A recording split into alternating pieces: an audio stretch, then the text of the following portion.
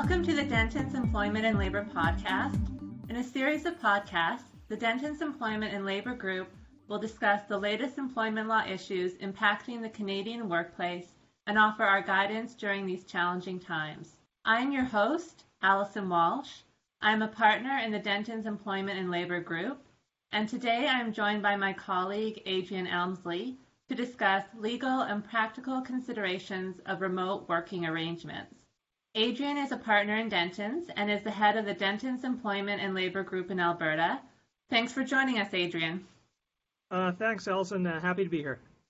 As I indicated, we are going to discuss remote working arrangements. COVID-19 has significantly disrupted what it means for an employee to go to work. Instead of physically being in the workplace, many employers and employees are adapting to new ways of working remotely. What's more, even with restrictions being lifted and businesses reopening, not every employee will be able to return to the office immediately in order to maintain social distancing and enhance hygiene requirements.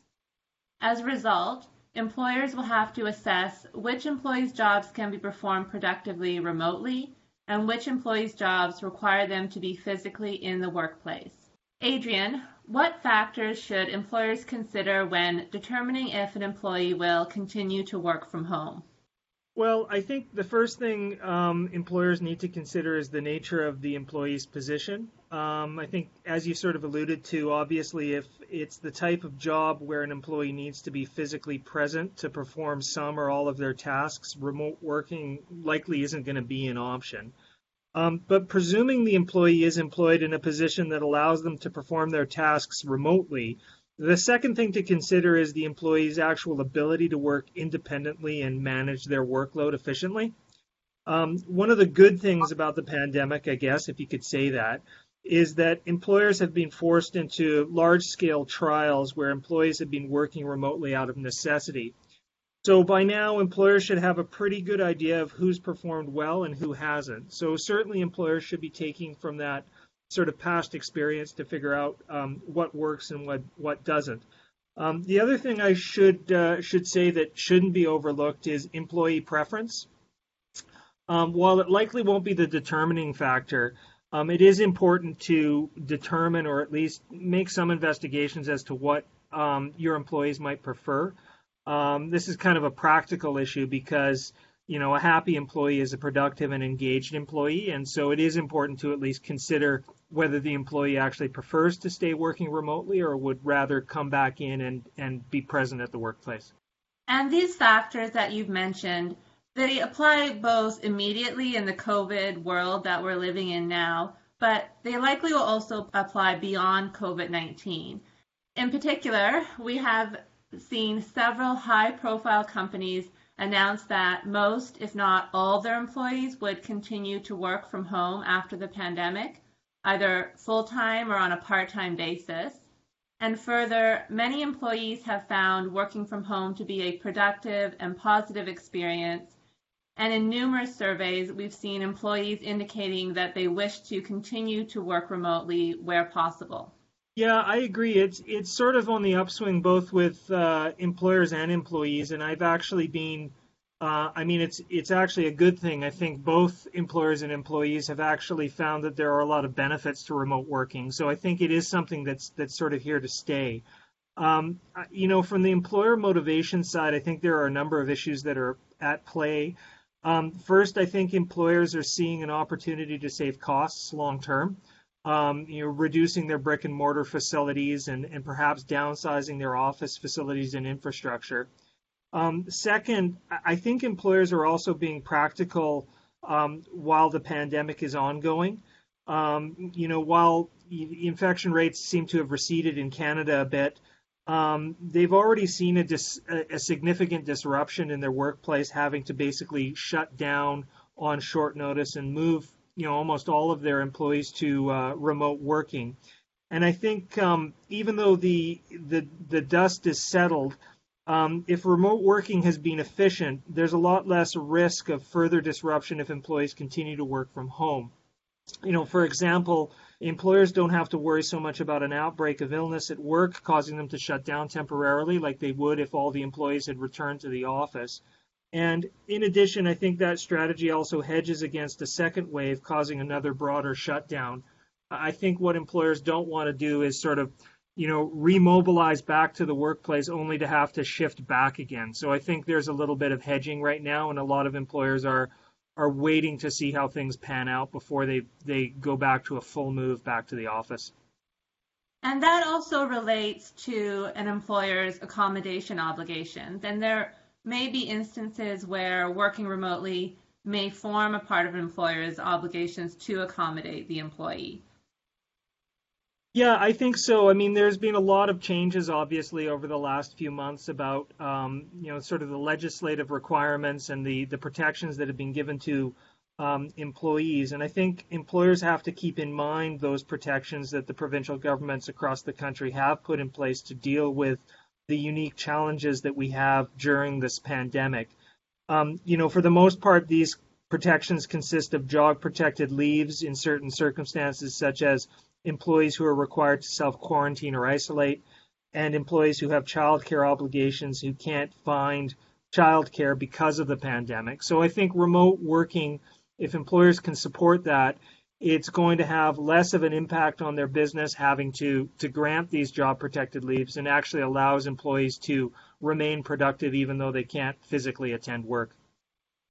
And in addition to COVID-19 accommodation, in the future, I think there's likely going to be more requirements on employees to stay home if they're feeling under the weather. In the past, employees may have felt the need to go to work when sick due to financial or professional pressures. However, if an employee can work remotely when they're feeling sick, they won't have the same pressure to attend the workplace when sick. As a result, remote working is not only an important tool when accommodating the sick employee, but it also is an important tool in maintaining the overall health and safety of all of the employer's employees who are at the work site. What are some of the other benefits for employers who may be considering extending remote working beyond COVID-19? Well, I do think that there are other sort of less obvious or hidden benefits of remote working from an employer perspective. I think one that has been a bit surprising is that remote working has actually required managers to pay closer attention to keeping in touch with the employees who report to them. I think now there's a realization that they can't really fool themselves into thinking that management is happening organically or passively. I think that it actually results in more engagements with employees. I think in a typical office environment, there is a tendency sometimes for managers to rely on FaceTime, thinking that they're interacting when actually all they're doing is just passing employees in the hallway. I think the other benefit is that there are a number of employees who prefer working remotely. There's less commute, fewer expenses, more flexibility, and that can lead to happier employees who are in turn more engaged and more productive. So again, I think that's another benefit that employers are seeing from remote working arrangements that have come about. And if employers do move to either a temporary or more long-term remote working relationships with their employees, it's also important that employers set out clear parameters regarding the remote working relationship from the outset. So, for example, employers should avoid giving the impression that the remote working arrangement is permanent if they want to be able to require the employee to return to work at the employer's premise in the future. And employers should also be clear where the employee will be based while they're working remotely. What are some of the legal risks that employers can be exposed to if these parameters are not established at the outset? Yeah, there are a number of risks that go along with employees working remotely, some of which aren't necessarily all that obvious. One of the big ones is controlling hours of work. Strangely, there's a temptation when your workplace is in your living room or your den to work longer hours than you normally would, and there's no hard stop. You don't have to catch a bus. You don't have to leave work to go home. And I think in those circumstances, if an employer doesn't carefully spell out expectations, they can run into overtime claims and employment standards violations such as hours of work and rest requirements. So it does require a little bit of attention. You can't just sort of leave these things without communicating the expectations. You also have to be careful when you move the workplace into your employee's home, because there are WCB and occupational health and safety requirements that apply even though the employee is working from home. So you have a situation where the employer doesn't really have control of the physical space, but is still responsible for what happens to the employee if there is some form of accident in that physical space. The other risk relates to sort of a practical issue of confidentiality. Again, when the employer loses control of the physical environment, they have to rely on employees even more to ensure that confidential information is kept confidential and secure. And the more areas or the more places that you have that confidential information stored, such as different employees' houses, the greater exposure there is for that confidential information to get improperly disclosed, and the harder it is to protect it. So again, that's another risk that employers, I think, have to keep in mind if they're continuing on with remote working arrangements. And one of the ways that employers can manage employee expectations and manage risks is by implementing a remote working policy.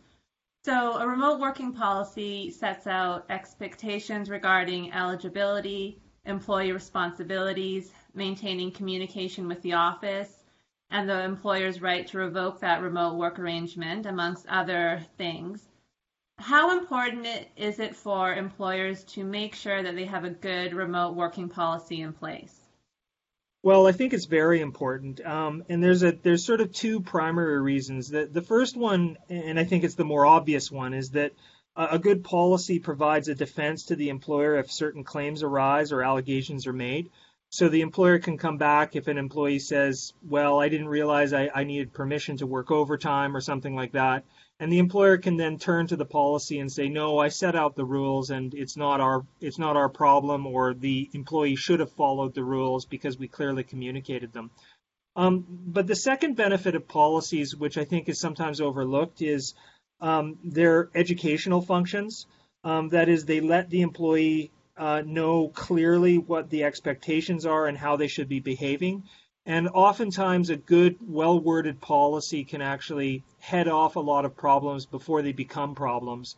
And so they have a good sort of preventative aspect to them as well. There's no doubt that the prevalence of remote working arrangements will continue for the foreseeable future and likely beyond that.